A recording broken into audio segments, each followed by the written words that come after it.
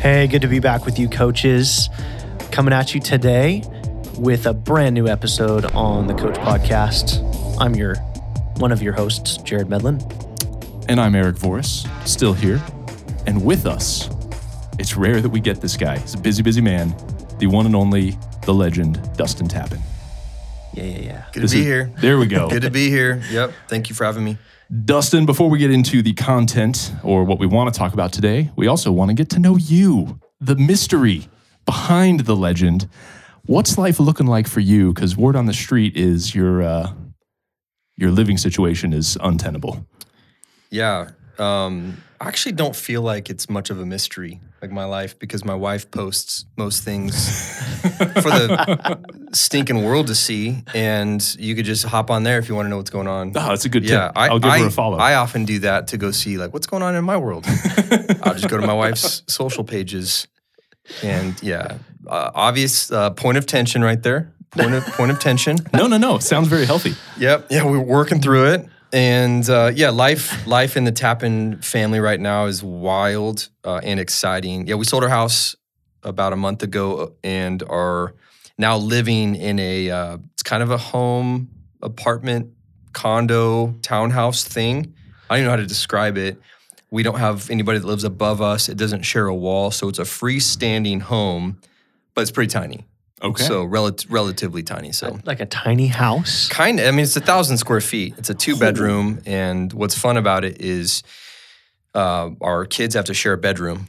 And so son your and teenage kids. Yeah, teenage daughter and son. Brother, 16-year-old daughter, 13-year-old son. And they're sharing a bedroom, which I'm sure it's just peace and tranquility at all times. I don't know why. It just feels awesome to put your kids through these painful situations. Because like eventually they'll look back and be like, that actually was really cool. Yeah, when they have their own room now, again. Yeah. And like 20 years from now, they'll look back and be like, that was great. So yeah, we're living this nomadic life right now, kind of living out of boxes and like stuffed as much as we can in this tiny little house until we can move and get to our next spot, which is under construction right now. And I stinking love it, by the way. I actually would live in an apartment or something like this for all of my years and I would never look back. It's got a pool, it's got a hot tub, somebody else manages it. It's got a gym and plenty of interesting characters for people watching in apartment living. Just believe it. Sit in your public hot tub, I can tell which you is stories. just a person cauldron. Yeah. And just watch people walk by. Plenty to discuss, in the nights. So there's all kinds of little characters running around there. But I would live in this little home for the rest of my life because there is nothing to manage and take care of. It is gated and guarded and confined and simple. I'm in on simple life. So, which then kind of begs the question, but you're moving to a house that's going to require a lot more maintenance and management. And I know. Have you thought that through? I know. I did not. Okay. I didn't think it through until right now. And I'm like, all right. See if you could hope the apartment sure how to get out of management this. crew might just swing on by and help you out. Not sure how to get out of this deal, but I think we're eventually going to have to move into a home. So, rough life. That's our world right now. Daughter just turned 16 this past weekend. Son's 13 and a half. So for those coaches out there that have teenage kids, we feel like we're in it with you. And for those that don't have kids yet or teenage kids, to both minister to and have your own teenage, like I feel like teenagers are everywhere right now. They're everywhere. You can't escape Wherever them. I go, every day and every night, I'm going to be around teenagers. Pros and cons to that. Yeah, there's not a lot of people who would sign up for that. Pros and cons to that, but no, it's fun. It's really fun. Well, the people listening to this podcast have signed up to spend at least an hour a week with teenagers. So they're at least crazy enough to hang with us, and we'll have some fun. Some of my favorite people in the world, Yeah, coaches. Absolutely. We love you. We love you, coaches. Thank you for putting up with us and our hot tub stories. I want to go, when you say our hot tub stories, since this is not a visual platform, he means Dustin and Jared's hot tub stories. I tend to abstain from the hot tub. Wow. Time out. Wow. We have no story. We have no stories. He said hot tub stories. So maybe there's an affinity for hot tubs, but it's not like there's always like, yeah, Jared and I meet after work for hot tub time every week. That's not the way I hear it. That may or may not happen. Yeah, uh-huh. Okay. Oh my gosh. Yeah, I think it just comes down to the fact that I believe hot tubs are glorious and would be in one every single day of my life if I could. That's how great I think they are. And I feel similar about that. And let me just go ahead and shut down any thought that me and Dustin have hot tub time on the regular. Doesn't happen. Okay, yeah, that's good. We'll move the conversation along, but you draw your own conclusions, listeners. Anyway, today, as we approach camp season, we've got so much we love about camp season, but something that it just always comes up as we spend this concentrated chunk of time with students, sort of get them out of their routine, away from everyday life. These things, we usually just call them red flag situations, but these tough conversations, the stuff comes up of what a student's been dealing with, maybe currently, maybe in their past, they've never told anyone, and it comes out at camp. And that's a lot to deal with as a coach. So we wanted to bring in Dustin, who has been doing this longer than some of our coaches have been alive and has a lot of experience. That wasn't even a dig. That's not a ding. That's an a experience nod, man. Yeah, you are. If I was in a I don't know what to do with this situation, you are the person I would call. Yeah. Not just because you're my boss, but because you know what's going on. So Thank you. We wanted to talk, Honored. just help coaches navigate that as we head into camp Yep. with the expert himself. Yep. Yeah. So let's be super clear here. Like when we say red flag conversations, what do we mean by that, Dustin? Yeah. First, genuinely thank you for the opportunity to speak on this topic because I do not and would never consider myself to be an expert in any field for that matter, let alone in red flags or what we'll get into today, which is mandatory reporting. But yeah, we've been around a little bit and we've learned a few things along the way. And really, we want to enter into camp season, but we also want to just approach ministry regularly, feeling confident in what we're doing, because we're talking about people's lives. And in this one instance here regarding red flags, this is a tricky one because very rarely, if you've been in one of these modes before, in one of these situations before, you know what I'm talking about, do you feel like you knew what you were doing? You trudged through it, you navigated it somehow, and I'm sure you learned a lot of things, but I think all of us feel pretty inadequate when it comes to handling these. So I'll just summarize it like this, that when we talk about red flag situations, these are events, these are conversations, these are pieces of information that come your way that would indicate to you, man, there's a problem that requires more than my attention. So outside of just the coach being able to do some coaching, do some mentoring, doing some counseling, giving some advice, a red flag situation would be something along the lines of self-harm. A kid indicates, hey, I'm thinking about, I've considered some type of self-harm. That's a red flag. There's no legal necessity for us to get involved with that, but we put that under the umbrella of, hey, you know what, but that has to go beyond you as a coach. That just can't stay with you. So red flags are essentially, and I'll list off a couple more examples, but topics where that topic should surpass your involvement and go beyond you. So you should enlist the help of, and what I'll reinforce multiple times is your direct staff member, pastor, whoever that person may be, that you would enlist their help and get them involved with this. That's what the red flag would necessitate. So yeah, you've got self-harm, you've got potential suicidal ideation, you've got eating disorders would also be like, hey, that's going to require some help outside of you as the coach.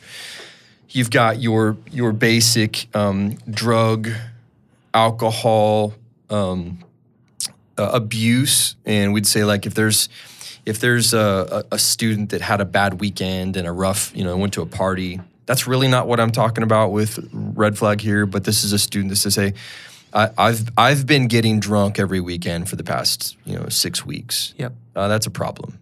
That's a flag, because more than likely a mom and dad doesn't know that. Yeah. Drug abuse, of course, is illegal. So is drinking underage. So that's why we put that into we put that in that umbrella. Even though it doesn't mean that every single thing is going to go to mom and dad. This just means, hey, involve staff. Yep. Involve staff as you navigate that. And then the most obvious yet the trickiest is abuse. Yeah. Neglect, things that mandatory reporting requires of us. Yep. So, which are primarily physical and sexual abuse and neglect. Those three big ones are the events that you should have a trigger inside of you. Say, I should involve someone. Yep. I need to get some help here. So, I hope that clarifies it. Yeah, I think that's really clear and really important. Yeah. What did you use the term, and a lot of our coaches have probably heard it before, but mandatory reporter. Yeah. What do you mean that coaches are mandatory reporters? Yeah, because of the government that we're a part of and the state that we live in, our positions as workers directly connected to anybody under the age of 18 places us into a category wherein we are required to notify the authorities when there has been sexual abuse, physical abuse, or neglect that have taken place. So when that happens, when that has occurred, we're required to notify the authorities, and the authorities are one of two. One, it would be the Department of Child Safety, DCS.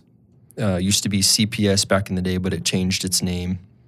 So we notify DCS, and or we notify the local authorities where that potential or alleged crime took place. So those are the two, and those are the two authorities that we are mandated to report to, because we work with underage adolescents. Yes. So even a coach who's a volunteer has been entrusted by our organization and legally falls under that mandatory reporting. They do. Now, we take most of the responsibility. We take the burden as staff members to do the notification. Sometimes we'll involve coaches in that, and staff would invite them into that if need be. But we take the burden of that and make sure that those calls are made. And really, the law is written. The law is written in such a way that it says that anybody that's clued into this information, that's been informed of this information, shall ensure that a report has been made. Doesn't necessarily mean that they make it. Yeah. So that's how it's written. So you don't have to be the one that makes it, but you have to ensure that it was made. Right. So we kind of own that burden and say, hey, we'll make sure that it's made. Now, would a coach not trust that that's made and then want to make a phone call and go directly to DCS or the police? That would be their prerogative to do so. We could not stop them from doing that. So coaches listening, that's why the connection and the partnership between staff is so necessary, that you are just clarifying, hey, I'm just letting you guys know, here's the information. What do you intend on doing with it? Should be a good question that a coach feels comfortable asking, and staff should feel comfortable communicating back to them. Hey, here's what we plan on doing. What we never know is what takes place after the fact. That's right. We almost never know what the authorities do with the information that we give them. They don't report back to us. They don't tell us. They don't feel it their responsibility to inform us along the way of what took place. So more than likely, once you report it, we then shift from mandatory reporters to coaches. Yeah. Right? We just go back to loving, serving, and ministering to the people that God's put in front of us. Yeah. So, and obviously when we have sensitive information like that, well, then our job as coaches are even that much more necessary. So it's really good, really clear. And this is the hard question, but how can we handle these as coaches? How can we handle these red flag conversations both gracefully and really wisely at the same time? Yeah, it is a tricky reality. You want to handle it well, and it seems like every situation is unique. you might have a way that you handle a really tough talk with one group of students or one student, and then 6 months later, a different one happens, and you can't handle it the same.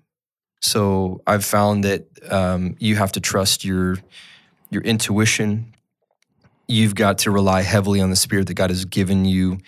And once again, you've got to lean heavily on staff that's been entrusted to support and serve coaches in that regard. So I'd say a couple best practices with regards to like, what do we do when there's a really tough topic that comes up? And it's one of those that I've mentioned. Well, if you're in a group, and which is oftentimes where you'd hear that, you're either going to be in a group and someone brings that up, or you are going to have a student that pulls you aside and say, hey, can I talk to you for a minute? And those words are like the best words you can hear, because you know that you have a breakthrough with a student when they say, hey, can I just catch you for a couple minutes? You know that you're getting somewhere with a student when you get there. And so praise God that you have that opportunity and that responsibility. Yep. But when there's any type of a red flag situation that I've discussed, the best plan is actually to like slow down whatever that dialogue is in a group setting and then take it offline, because they might disclose information that puts the whole group into an awkward position of knowledge and how to handle that. And most students aren't going to be able to handle their peers' past situations the way that you as an adult will. So you would pause, say, hey, can I pause you there? Can we chat about this after the group or in a couple minutes, and I can catch you, or I can call you. And then the coach can carry on that conversation thereafter. And the job of the coach in this circumstance is not to investigate, not to get all of the details and have it all explained to them from start to finish. It's just to get enough information that they understand, generally speaking, what took place. The staff member then would need to be engaged shortly thereafter. That's right. And the staff member would carry that on and do the same thing and say, okay, just tell me once again, what happened? When did it happen? Where were you when it happened? Do you have any names? Some of those things. And then we pass that information on to the authorities, whether that's the police or DCS from that. So simply put, when you hear any type of a red flag, it's to minimize the volume of people that are going to hear that. So offline combos are the best. So shrink that circle down. You quickly, and by quickly I mean you don't wait a weekend, you don't wait a week. You get in touch with staff and you let them know what's going on, and you get them engaged quickly so that they can be a part of supporting and serving you in that regard. Remembering not to investigate, but really just to gather information. And then whenever you're in doubt, this is where it's really easy for us. Whenever you're in doubt and you're not sure what to do, you've got a team around you that can help you with that. So once again, calling, texting, and getting in touch with your staff to help you so that you don't have to feel the burden of like, I'm not sure if I did the right thing. Well, the right thing is always to share that with staff. Yeah. And let them help you, because they're also going to require a little help in addition. It's just not a one-man thing. All of us need some help with that. So, man, that's good but heavy stuff. As we wrap it up, are there any quick like do's, don'ts, kind of just things for coaches to keep in their mind as they're faced with these situations? Yeah, that's good. I didn't think about this in advance, but it comes to me right now. And we probably talk about this in some type of a session, a coaching session, right before camp with our coaches. But it's really imperative to limit the amount of communication that you have with students regarding these topics in like an email, which students don't do emails, but text messaging, where you're kind of going back about details through that. So I'd keep most dialogue in person,